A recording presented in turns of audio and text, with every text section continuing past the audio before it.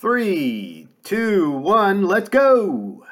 Welcome back to Mission Forge. I'm Bobby Jankovic, the broker of Remax Capital, and Mission Forge is where iron sharpens iron. Thank you for joining me again. I'd like to talk to you about free parking today. Well, I don't want to spend a lot of time talking about free parking. It's really an entry into a discussion about validation. So you're driving around. I picture myself in a urban setting, like a block by block setting.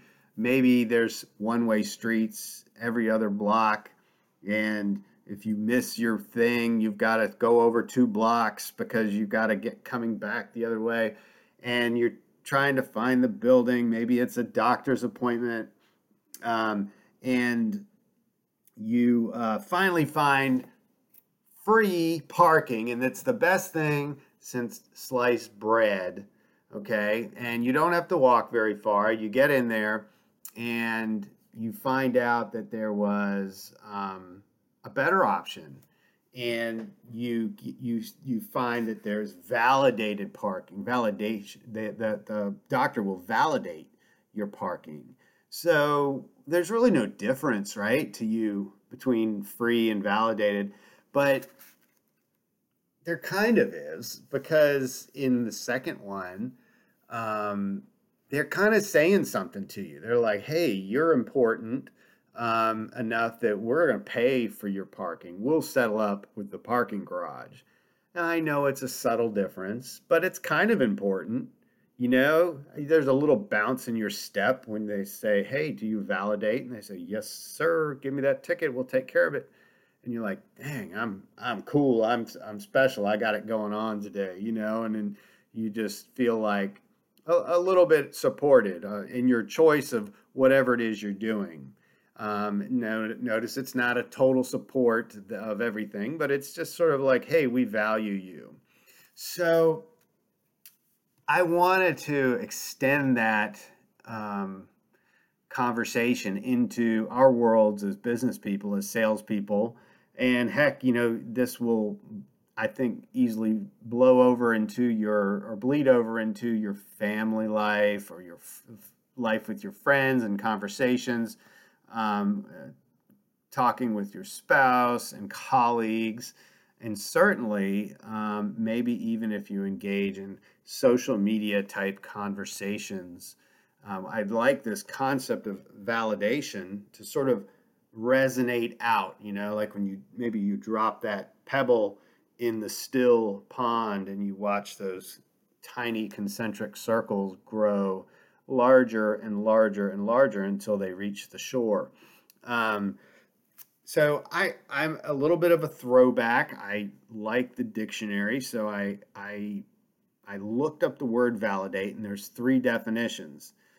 And you know, sometimes you got to read through and think about what's the right approach or the right definition. So here they are. You can do this with me.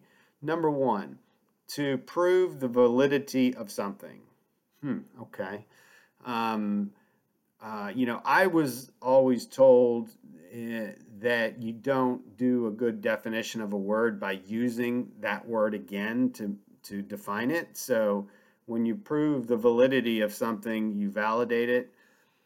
Again, if I lack a clear understanding of what validate means, I'm still going to be a little bit fuzzy on that. So that definition doesn't really kind of hit me or, you know, ring true with me about the conversation I'm having with you today. Number 2, demonstrate the value of or support the value of. Okay. All right, there's that. And then there is make or declare legally valid. All right. Well, again, in that one, it doesn't really have to do with the law, but also we've got that word valid in there. Excuse me. So I'm not so sure that I want to go with that one. Kind of puts me back to number 2. I want to demonstrate or support the truth or value of something. Okay. And I will validate it. All right, there we go. So what I pull from that is, in this conversation, we are going to be supporting the value of the other party, the other person, what they're saying. Okay, and we're going to do that because if you go back to the free versus validated parking, yeah, some ways they're the same, but we can have our free parking and we can also have a slightly buoyed spirit, a better environment because somebody made a statement to us. Hey, you didn't just pick this up on the street because you applied yourself like George Costanza in Seinfeld, where you look hard enough and you find the parking. Okay, you chose our building. You chose our tenant to work with. Our tenant thinks you're important enough that they're going to cover your parking. We will work it out with them. Please come inside. That's different. There's no contest on the way I'd rather feel. So if I can carry that over into a relationship or a conversation or a dialogue, then I am really elevating the conversation. Okay, so let's learn to validate one another when we're talking. So how does that play out in like a client relationship?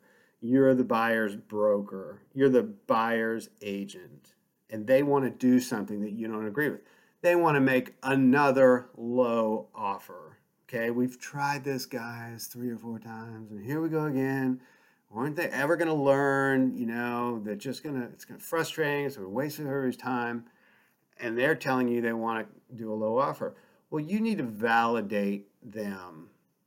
Okay, you need to support the value of their opinion in this case, and you listen, and you say, you know, I don't blame you. I would like to get, you know, the dialogue started, and there is a chance they might take your offer, and it would be a shame if you offered more and they would have taken less. I don't like that at all, you know. Well, what have you done? You have just checked every box in their head, and now they're shaking their head. They're thinking, yeah, man, exactly. Right, you're listening, okay? But then you go in and you seek validation from them, and you say, you know, but here's the other side, all right? I've done this many, many times. You know, I've been, you know, this is my career now for a decade or 2 decades or however long, and more often than not, what happens, especially in this type of market, is, you know, they get frustrated, they want to sleep on it, they get offended, and what happens is they either, you know, reject the offer, they don't take you seriously, and then what happens? Somebody else comes in and gets the offer. You know, so you come back with logical explanations of why you think the offer should be a little bit higher, or you know, whatever the case is, and you then in turn should receive return validation from the person. And if you're not going to get that return validation, then maybe you are in an unhealthy relationship, or there's some other factor at play. But offering validation should make you a recipient of future validation. So just keep that in mind as you're dialoguing out there on the social medias, and you're in your business, and you're discussing things with your broker, with your colleagues, with your staff, with your spouse. Offering validation doesn't necessarily mean you support the truth of what somebody's saying. You're supporting the value, because people don't say things because they're stupid, because people aren't stupid. They have a reason for saying what they're saying. And if you don't offer validation, you are going to make them feel less than smart. And you don't want to do that, right? Let's build it together. Thanks for joining me on Mission Forge. Talk to you later.